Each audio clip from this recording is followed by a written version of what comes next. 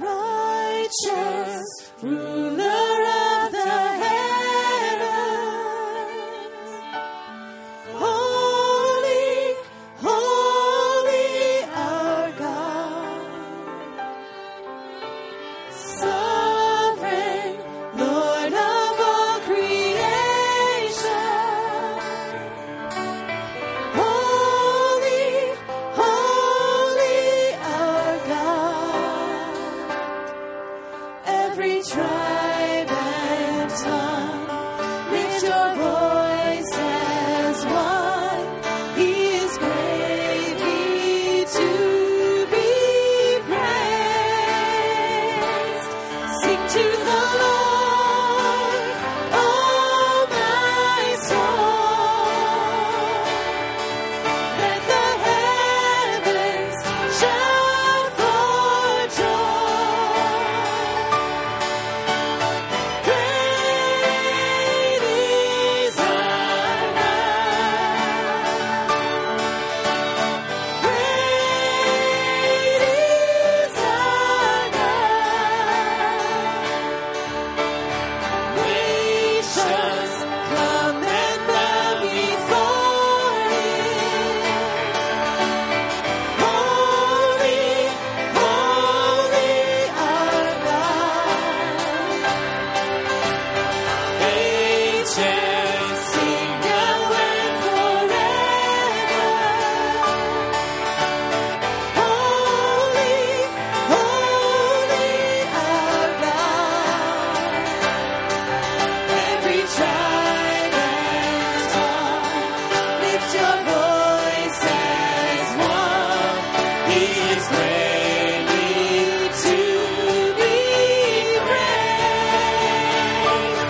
Sing to the Lord, oh my soul. Let the heavens shout for joy.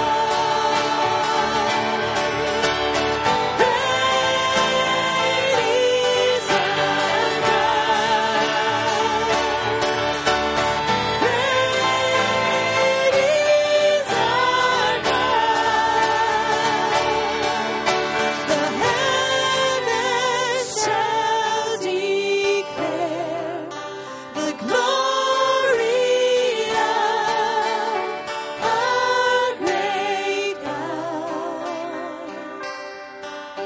The heavens shall declare the glory of our great God.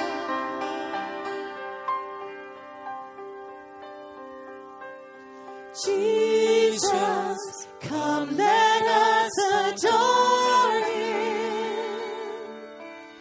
Holy, holy our God.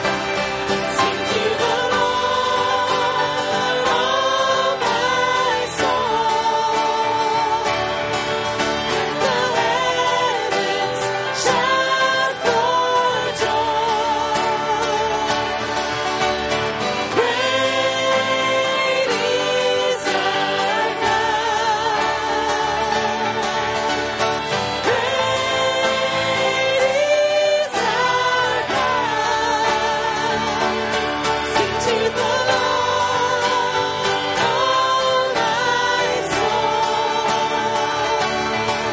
Let the heavens shout for joy. Great is our God. Great is our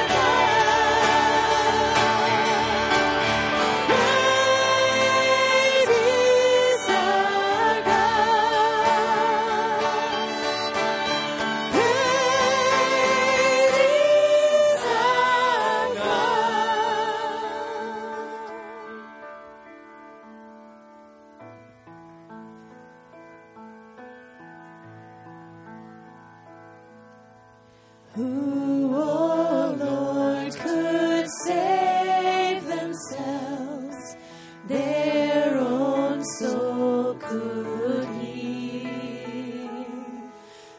shame was deeper than the sea. Your grace is deeper still. Who, oh Lord, could save themselves? Their own soul could heal. Our shame was deeper than the sea. Your grace is deeper still.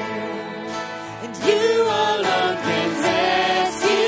You alone can save. You alone can lift us from the grave. You came down to find us, led us out of death. To you alone belongs the highest praise.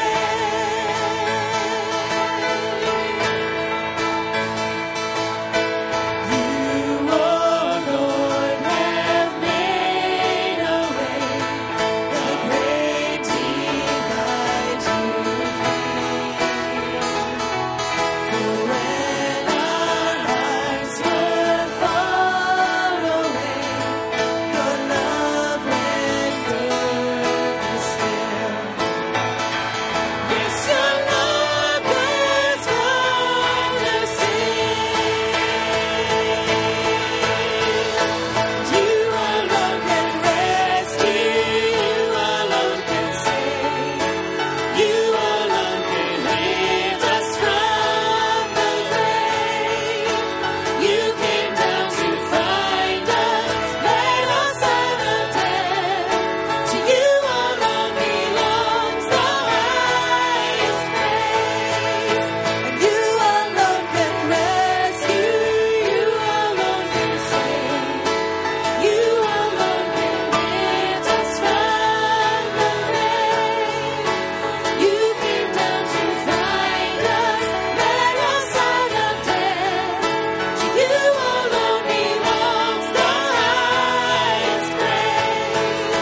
To you alone belongs the highest praise. To you alone belongs the highest praise.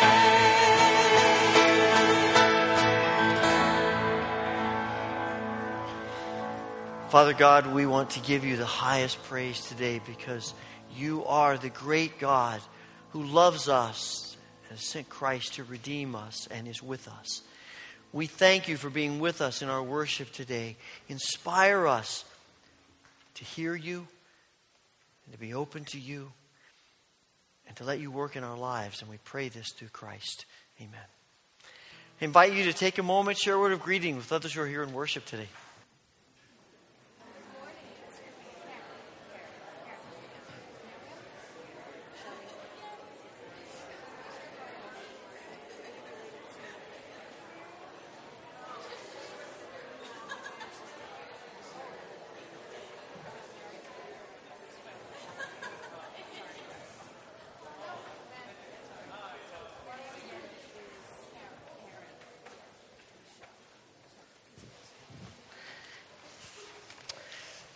A couple things I want to mention coming up in the life of our church.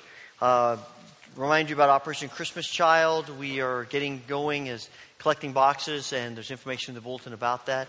Also, we're continuing to accumulate recipes for our fruit recipe book during the series on the fruit of the Spirit, and there's sign-up sheets in the back if you haven't yet had a chance to do that.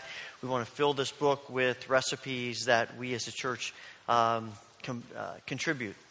And we are at the time of the year where we are gearing up for our annual prayer vigil. This will be the 5th year we have had at this time for early November. We have set aside 3 weeks of 24-hour-a-day prayer. And we have a prayer room that we are putting together. So many things in the prayer room will be as you've seen them in the past if you've been in there. But there are also some new things that will be a part of this event. And we want you to be a part of it.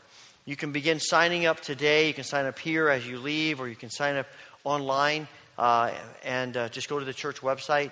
And the reason we want people to come to the prayer room and to take those times is just to remind us that even though we might be praying individually, we are connected together in our prayers. And this chain of prayers for 500 plus hours through the first 3 weeks of November. We start November 3rd at 5 in the afternoon, and it concludes November 24th at 5 in the afternoon.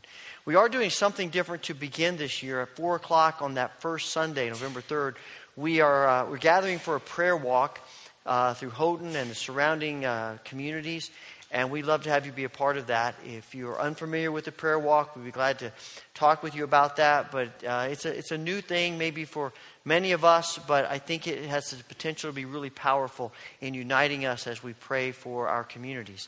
So you can sign up for that as well this morning or get some more information and find out more about that. So be contemplating and go ahead and sign up about being a part of the prayer vigil. I think it's one of the most exciting times in the life of our church as we come together to pray. There are many prayer concerns in the bulletin. In a few moments, we're going to be praying for those and other things. And as we do that, as we gather to pray together, if you'd like to use the altar rail as a place where you come and pray, I invite you to join me. As we prepare to do that, I'm going to ask the ushers to come and to collect our tithes and offerings as we give them to God this morning.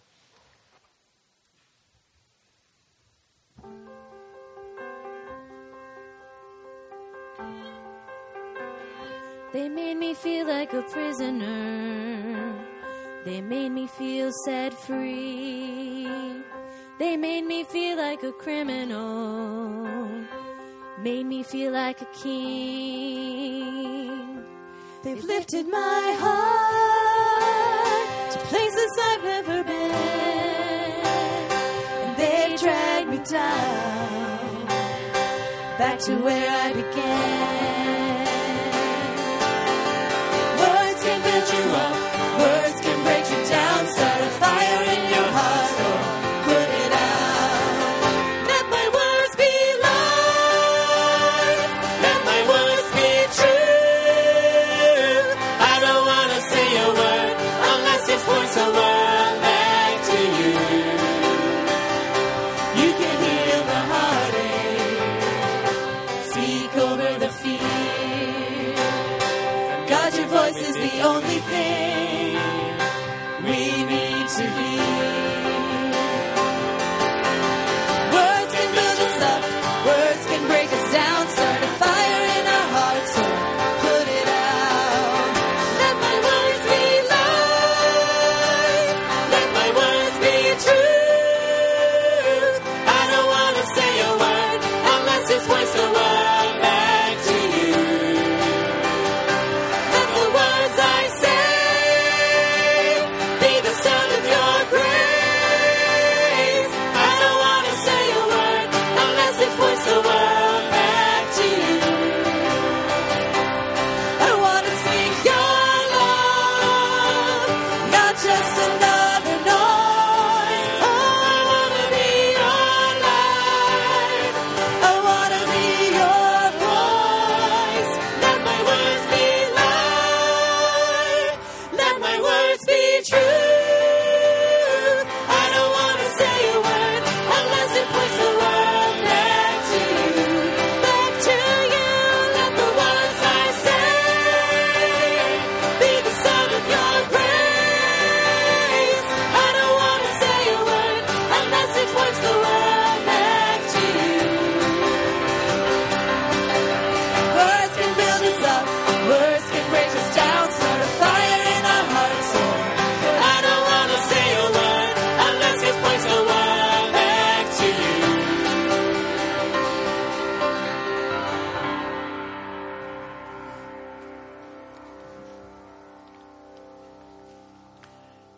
Please join me, if you'd like, here at the altar as we pray together.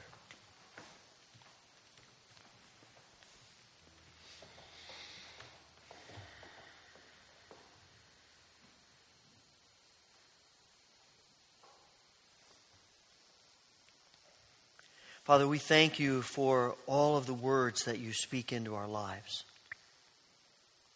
Words of grace and hope. Words of love and peace.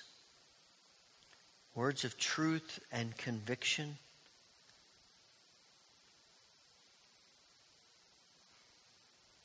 Words of life. And we ask that you will give us the ability to hear your words. Give us the ability to understand the words that you are speaking to us individually and corporately, that we might embrace them, and that we might let them be rooted deeply in us. Father, as your words come into our lives, we pray that you will give us grace to speak your words to one another and to this world. So often our words are anything but yours. Our words are self-centered. Our words are about self-ambition. Our words are about anger and frustration. Father, forgive us and help us to be people who communicate your words.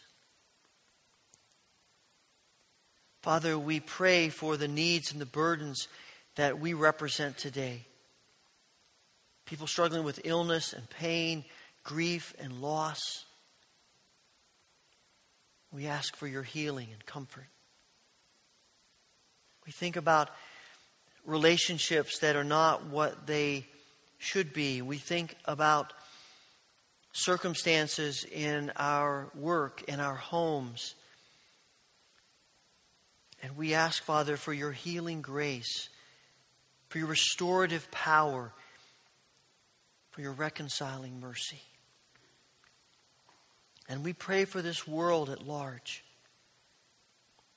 So many needs in our world. Poverty and famine and drought and disaster and violence, greed and war.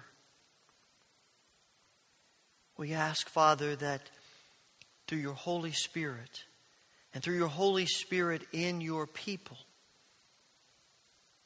that there would be a change of righteousness and of justice and of mercy and compassion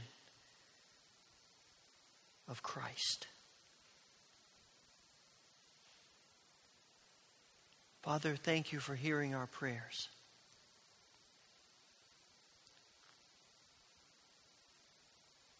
We offer them in the strong and powerful name of our Lord and Savior, Jesus Christ,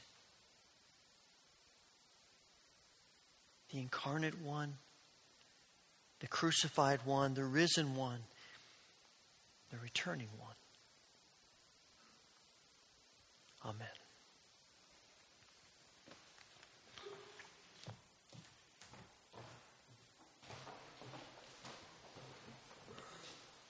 The scripture reading this morning can be found in 2 Samuel, the entire chapter 9.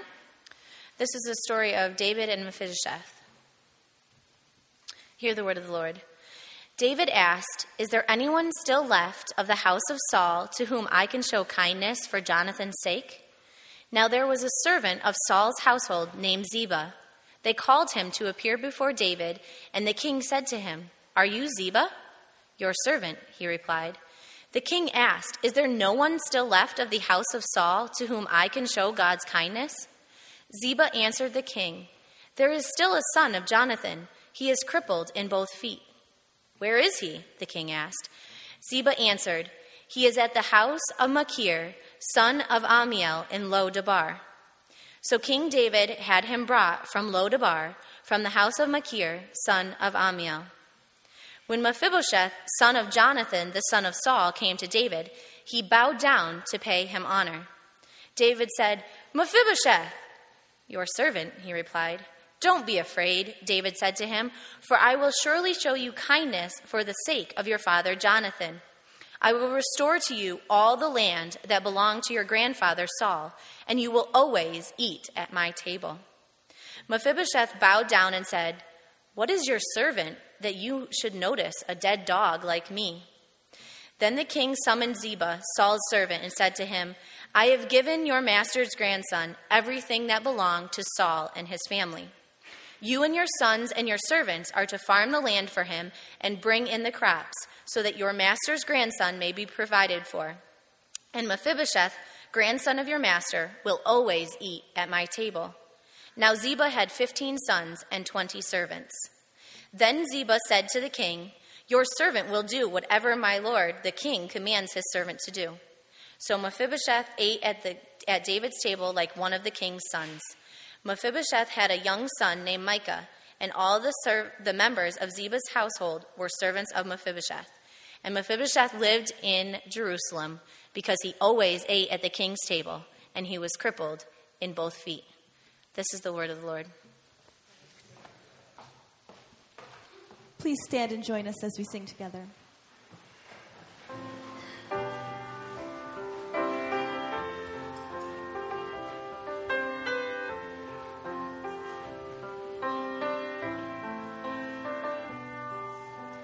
Speak, O Lord, as we come to you to receive the food of your holy word. Take your truth planted deep in us, shape and fashion us in your likeness, that the light of Christ might be seen today in our acts of love and our deeds of faith. Seek, O Lord, and fulfill in us all your purposes for your glory.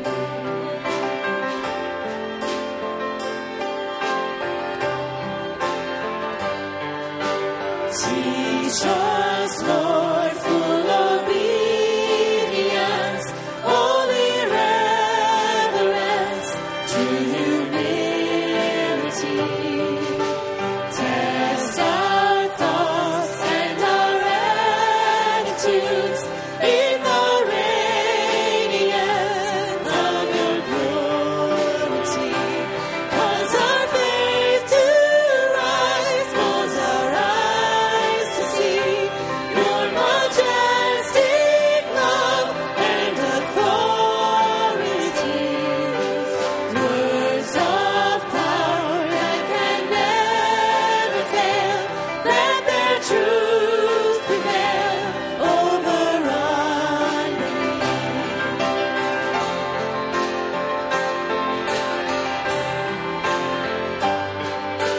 Speak, O Lord, and renew our minds. Help us grasp the heights of your plans for us. Truths unchanged from the dawn of time that will echo down through eternity. And by grace we'll stand on your promises, and by faith we'll walk as you walk with us. Speak, O Lord, till your church is built and the earth is filled with your glory.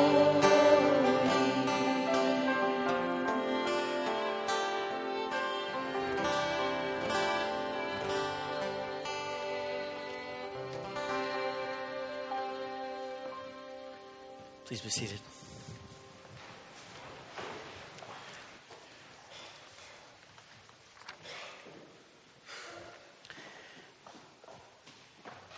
If you noticed the news this week, you were reminded that despite our best efforts and despite all the things that we are trying to do, the whole issue and problem of bullying continues to escalate. It's so sad to see young people who make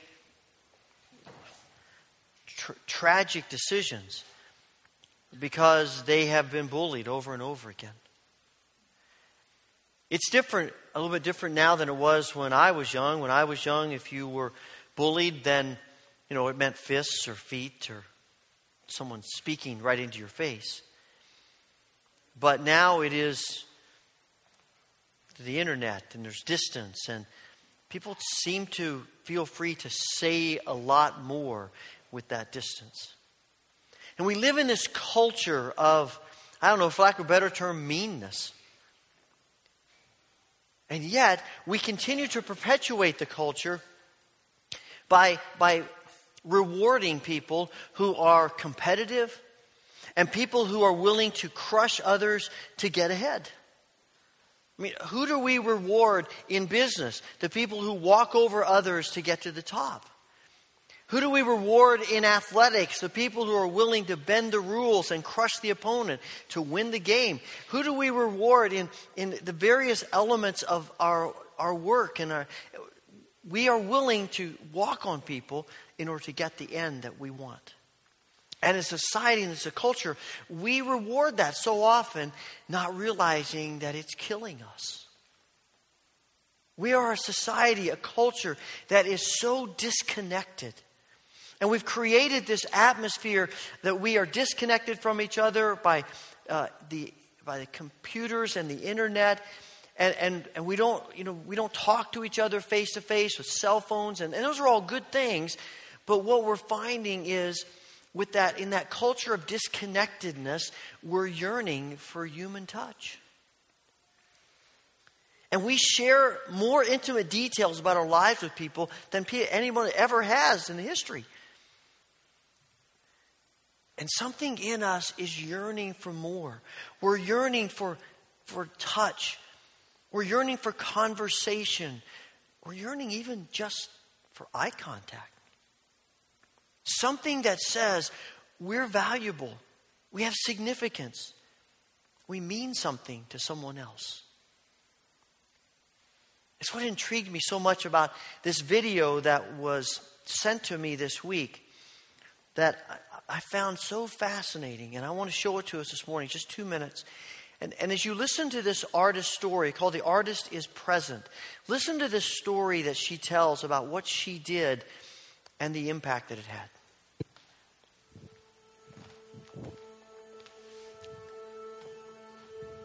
For Artist is Present, I decided to be there in MoMA entire duration of the time of the opening of the museum, which means 3 months sitting there. I knew this is a big chance to show the power of performance art. I prepared for this piece almost a year because I knew it's going to be physically so demanding, so difficult. The curator was just telling me, you have to be ready that in the front of you will be empty chair most of the time. Because nobody could imagine in New York, the most busy place in the world, that will anybody take time to sit and just engage in mutual gaze with me. So it was complete surprise for myself, to the entire staff of MoMA, and to everybody else. This enormous need of the humans to actually have a contact. How we are so alienated from each other. How the society makes us really distant. We are texting each other messages without seeing each other. And we just live around the corner from each other. So many stories of loneliness. And the people not that just occupy the chair. There was no 1 second when this chair was empty. They start sleeping outside of the museum. And they start waiting for hours and hours and coming back. And what is happening there? I'm looking at you. You're photographed. You're filmed. You're observed by everybody else in this atrium. So there is nowhere to go but into yourself. At the moment when you really get into yourself, that moment bursting with emotions, with so much feelings. And this is why so many people start crying. They become such an important experience in their life. We are not doing this in our own home because we are doing everything to actually cut that relation to ourselves. But here I made a stage for the audience that they can be able to do that. So something really happened there, which was different than anything I'd done ever before. And during that time sitting, this idea of the Marina Abramović Institute, MAI, came to me. It's fascinating to me. She just created this space, 2 chairs. She sat in a chair and invited people to come sit in the other chair and just look at each other. And people told her, be prepared for the emotion of that, because who wants to do that? Well, quite frankly, hundreds and hundreds and hundreds and hundreds of people wanted to do that. The lines around the building, the lines around the space. People yearning just to be looked at, just to have eye contact. There is something about the connection of human beings that we were created to experience. And in this culture of disconnectedness, in this culture of unkindness, we try to find ways to combat it. A few years ago, there was a campaign about just do random acts of kindness. And it was a fascinating dynamic. People would walk up to a coffee shop and ready to pay for their coffee, and the barista would say, hey, the guy just paid for everybody's coffee. Or you drive to a toll booth and the toll operator would say, that guy just paid for your toll. Or you get up in the morning and someone has raked your leaves.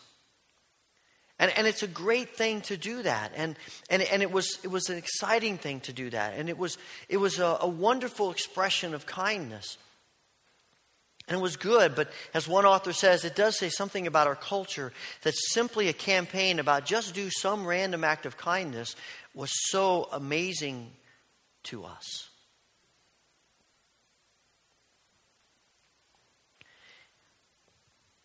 And churches were trying to do this as well.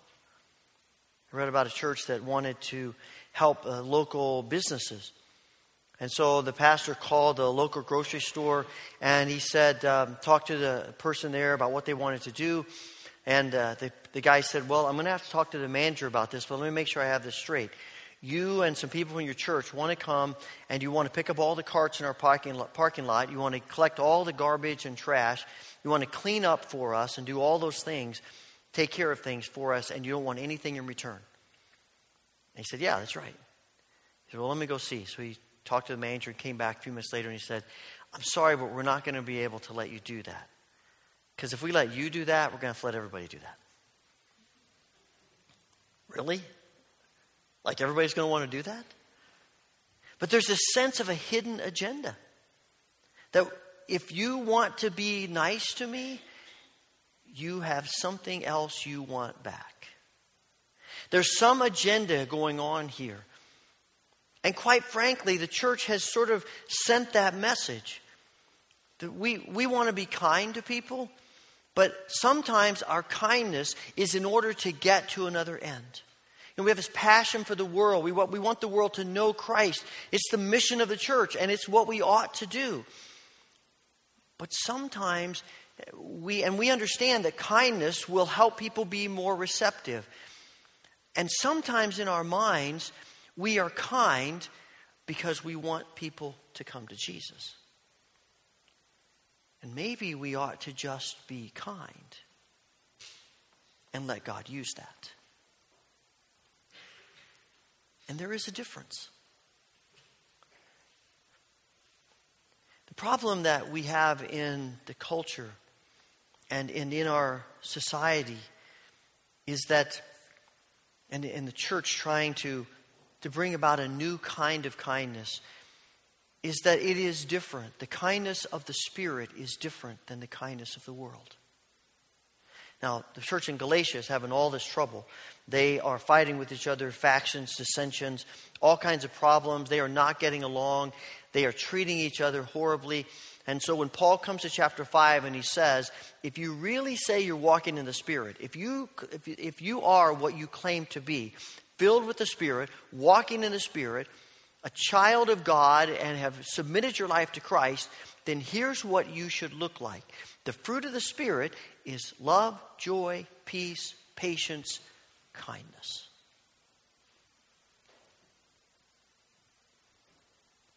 That's what it ought to look like. Now, we see this kind of kindness, but what does that kindness mean? It's not just random acts. It's deeper than that. It's more than that. When we read through the scriptures, we find that kindness is connected to humility. It's connected to compassion and dignity. It's connected to restraint and respect. It's connected to forgiveness, sacrifice. It's what we see in this encounter of David with Mephibosheth. David's become king. He's established his kingdom.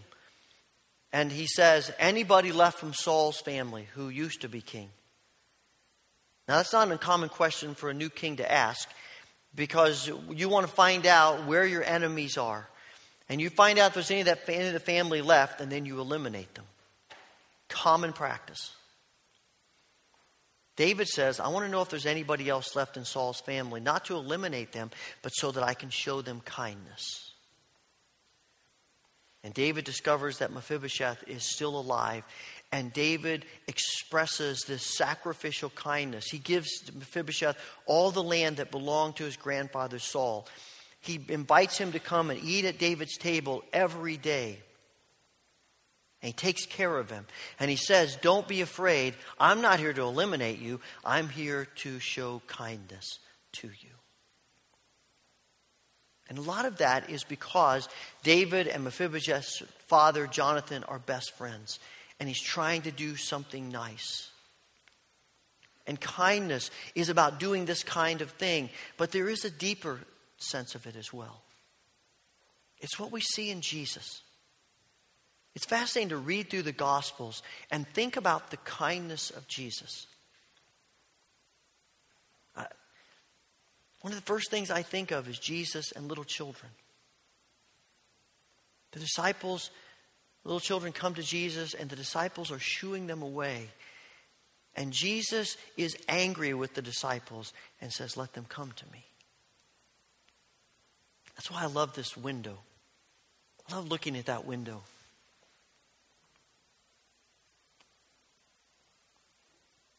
Do you think about Jesus holding little babies? I have in my mind this image of these children. They're dirty, they're grimy, they're a mess, and they're jumping all over Jesus, and he is loving it. He's laughing with them, he's playing with them. I think of Zacchaeus, this tax collector that nobody wants to be friends with except Jesus. And when he encounters Zacchaeus, he says, hey, let's have lunch together. And Zacchaeus' life is transformed. I think about Jesus' conversation with the woman at the well. Oh, he shouldn't be talking to her at all. First of all, she's not a Jew. She's a Samaritan, and they hate each other.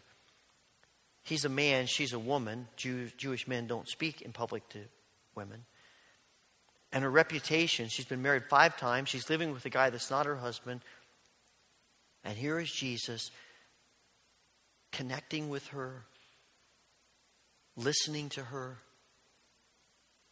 showing her respect when everyone else has degraded her.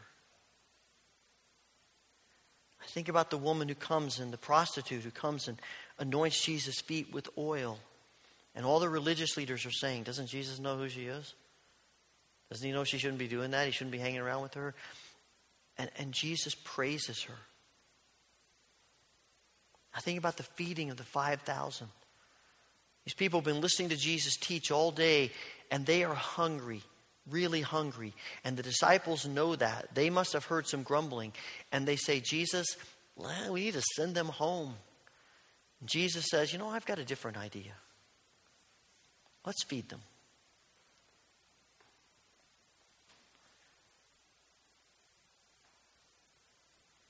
I think about Jesus in the upper room with his disciples, with a towel and a basin on his hands and knees, washing their feet. Because when they all come, none of them are willing to humble themselves to wash anybody else's feet. I think about a few hours later And Jesus is in the garden and the soldiers come and they arrest him. And Peter, defending Jesus, swings his sword and he cuts off the ear of the high priest's servant. And Jesus says, whoa, whoa, whoa, that's not what we're doing here. And he heals the man's ear. And I'm convinced that Malchus's life is never the same again.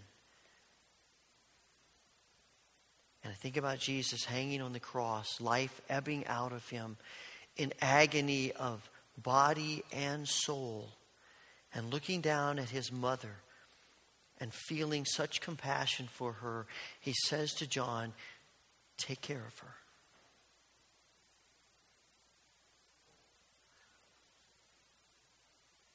That's a depth of kindness that's different. It's a kindness of the Spirit that sacrifices and gives of ourselves. It's a kindness that steps outside the boundaries that everyone else has built. This word, Christos, that is translated kindness here, in a lot of settings, it is a word that describes the ideal servant in a household. You think about this servant is the best servant that they could be, Christos would be a word to describe them. That's one of the reasons why when we were thinking about what fruit to connect with kindness, I automatically thought about grapes. Because I have this picture in my mind of a king lying on a couch and being fed grapes. Because that's what servants do. And in the scriptures, Jesus is not lying on the couch.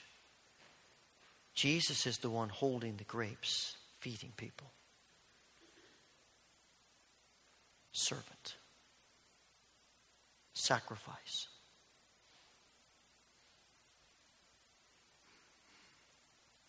I don't think it's a coincidence that the word that means kindness is Christos, and it's so close to Christos, Messiah. And maybe, just maybe, that idea of servant and Christ were connected in the minds of the people in Antioch who first called the followers of Jesus Christians. Because they are servants who exude kindness.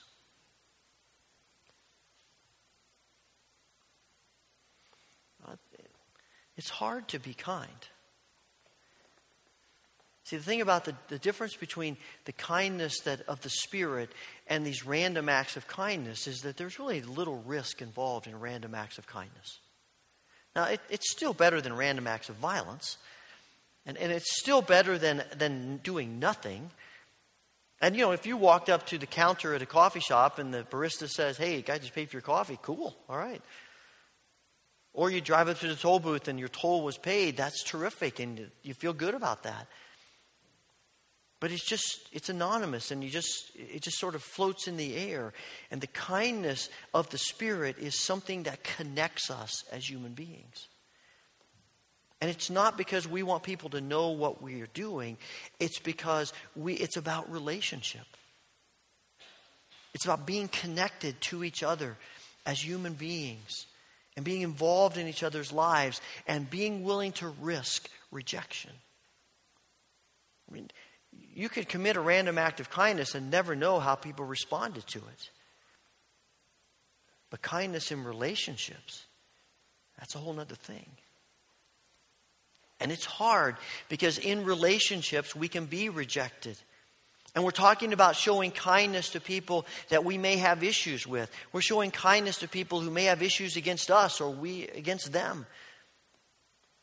We're showing kindness to people that we may have a huge disagreement with. All kinds of things that divide us, and kindness can help unite us. But that's what makes it hard, because it's about relationships, and relationships are hard. I've mentioned before Richard Mouw's book, Uncommon Decency, and if you haven't read that, I would encourage you to do so. It's a great book. And he talks in this book about civility and kindness and the way that we treat each other in the world and how we represent Christ. And the very last 2 pages of the book, he tells 2 stories. The first story, he says he driving into a mini mall parking lot, and it's full, hard to find a place to park. And finally he sees a spot and he races to it and pulls in. And as he's pulling into it, he hears this horn honking. And he turns over and he looks at a woman whose car is parked right there, and he realizes she has been waiting on that spot and she is not happy with him. And she just keeps honking and honking her horn and doing a few other things to let him know that she is very unhappy with him. And then she pulls away to find another spot. He gets out of his car and he goes looking for her. And he finds her. She's getting out of her car and he says, "I'm so sorry. I did not realize that you were waiting for that spot. I wasn't paying attention and I should have. Please forgive me."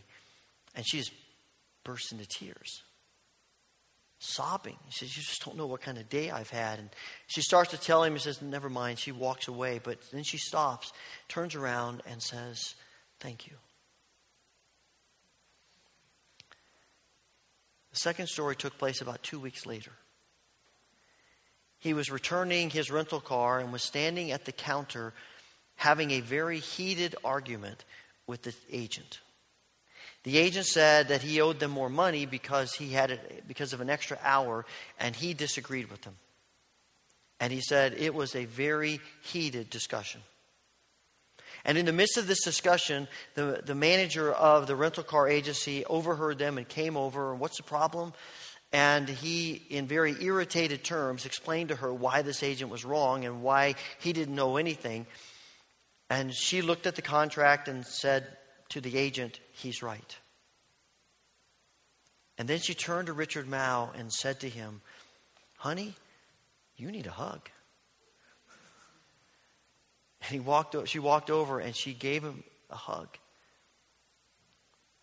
And he said it just began to melt him. And he turned back to the agent and he offered the most sincere apology that he could for his behavior. He said it reminded him of how hard it can be to be kind. And it is a constant struggle for us. And yet it also reminded him of what kindness can do. See, here's really what it boils down to, is that our kindness that Paul is describing for us here in Galatians and the Scripture talks about, our kindness is rooted in God, who is rich in kindness. It's really about God who's rich in kindness. There are passages in the Old and New Testament that we often translate other ways, but can legitimately be translated to kindness. Psalm 23, "Surely kindness and mercy shall follow me all the days of my life." Psalm 34:8, "Taste and see that the Lord is kind." Psalm 136:1, "Give thanks to the Lord, for he is kind." We often translate those passages good or goodness. And that's it's a great way to translate it. It's very appropriate. There is something that's communicated a little differently to say God is kind rather than God is good. Romans tells us that God is rich in kindness for us, patient with us, loving to us. Jesus says in Matthew 11, "Take my yoke upon you and learn of me, for I am kind and gentle."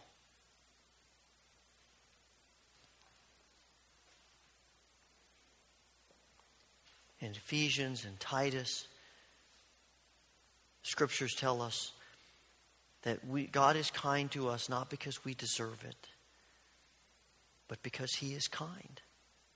It's his nature. It's who he is. And you and I are kind toward people because God is kind toward us. And we don't deserve his kindness, but that's what makes it kindness. Lewis says it's easy to be kind toward people toward whom you don't have any issue. Jesus says, what does it mean for you to be kind or good to somebody who's kind or good to you? Everybody does that. The real issue is, how do you treat people who treat you poorly? How do you treat people who are against you? How do you treat people who hurt you? Only through the power of the Spirit. Only as the Spirit lives in us and grows in us and we walk in the Spirit can we exude kindness. And you can't just say, I want to be kind. That's not enough. Being kind means being kind. Because we often say, well, let's talk about kindness. This is one place you can't just talk about it and be kind. It involves our actions, how we treat one another, the things we say to one another, and particularly people who are hard for us. And that brings us back to this table. This table reminds us that in God's kingdom, kindness is costly. In the kingdom of God, kindness is going to cost us something. For Jesus, it's the cross. And he says to us that if we want to follow him, we take up our cross. And the calling on our lives is to be willing to pay the price of kindness. As we come to this table this morning, we are reminded, it is a stark presentation for us of God's amazing kindness. It is also a call to let the Spirit so work in us that he creates kindness. That it becomes not just something we talk about, not just something we do randomly, but how we live.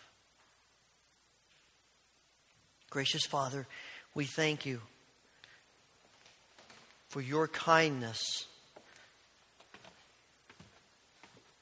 undeserving kindness. We pray, Father, that through your grace and mercy, you will help us to sense the power of your kindness in our lives. That through your Spirit we might exude kindness toward one another. Father, we pray for these elements of which we are about to partake. We ask that you will bless them with your Spirit, that you will pour out the abundance of your blessing upon them, that in the eating of the bread and the drinking of the cup, we may know the fullness of your kindness to us, and that we might once again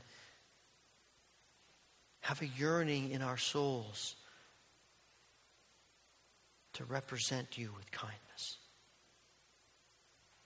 We ask this through Christ. Amen. On the night that Jesus was betrayed, he took bread. He gave thanks to the Father in heaven, and he broke it. And he gave it to his disciples, saying, "Take, eat, for this is my body which is broken for you. Do this in remembrance of me." And on the same night he took the cup. Again, he gave thanks to the Father in heaven and gave it to his disciples, saying, "Drink from this, all of you. For this is my blood of the new covenant, which is shed for your sins and the sins of all people. Every time you do this, do it in remembrance of me." We're going to receive communion this morning by the mode of intinction, which means to dip in. So as you're released by rows, come to the front, tear off a piece of bread, dip it into the cup, and eat it, and then return to your seat by the outside aisles. If coming to the front is difficult for you, or you just simply prefer, We do have trays of bread and cups, and we're happy to serve you in your seats. Just let the usher know as your row is released. I always like to mention that we practice open communion at the Wesleyan Church. It might be the first time that you've ever worshiped here. But if you come today with your heart open to Christ, to receive His kindness and to be channels of kindness, and to know His grace upon you, come, receive these gifts from our gracious, loving, kind Heavenly Father.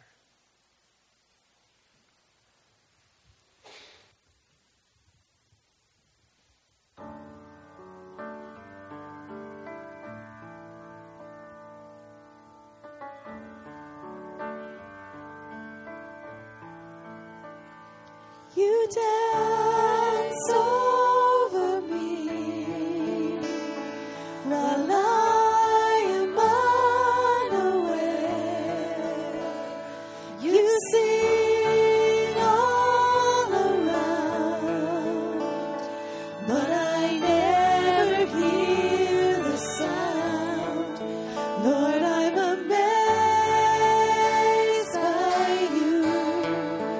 Lord, I'm amazed by you. Lord, I'm amazed by you. How you love me.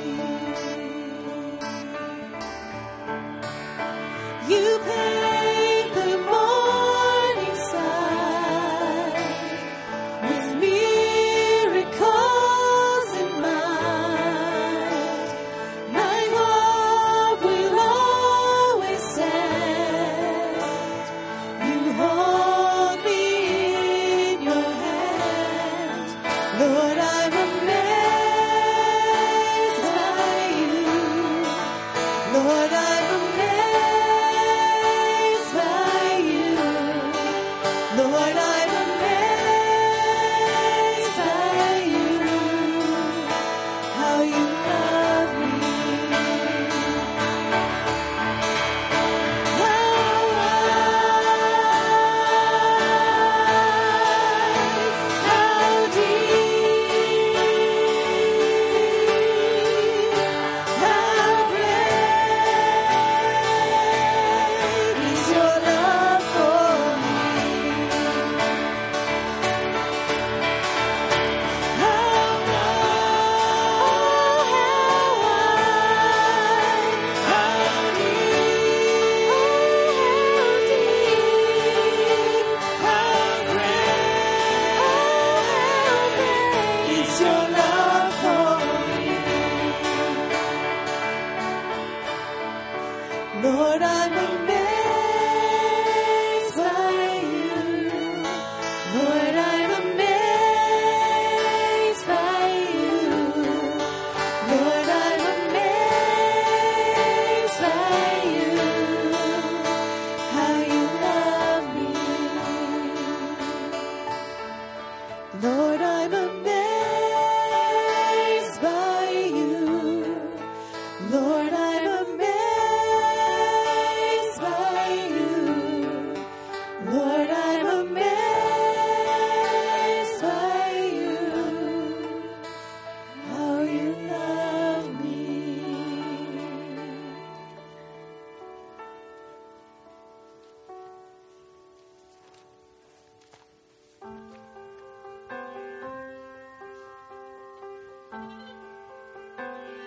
They've made me feel like a prisoner.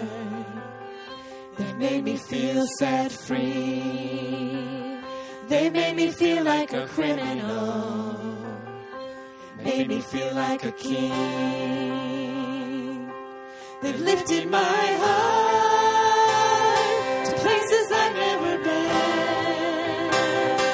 They've dragged me down back to where I began. Words can build you up, words can break you down. Start a fire in your heart or put it out. Let my words be life, let my words be true. I don't want to say a word unless it points a word back to you.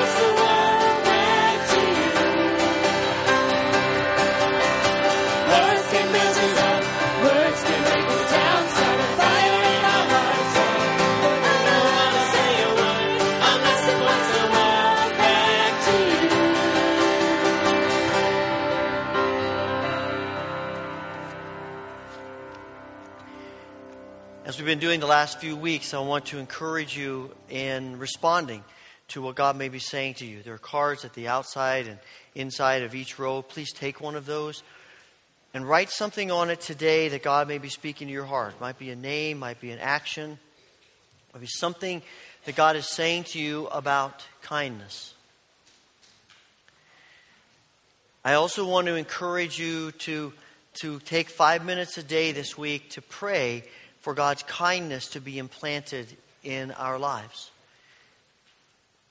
We ask, God will do it. And He'll give us opportunities to be kind. And if this morning you would like to talk with someone, have someone pray with you, the elders are again down at the prayer room, and they would be happy to do that. Just make your way down as we are dismissed this morning. Receive the benediction. May our God, who is rich in kindness, fill your heart and soul with kindness, that you may go forth this day and every day to live in His joy and His peace. Amen.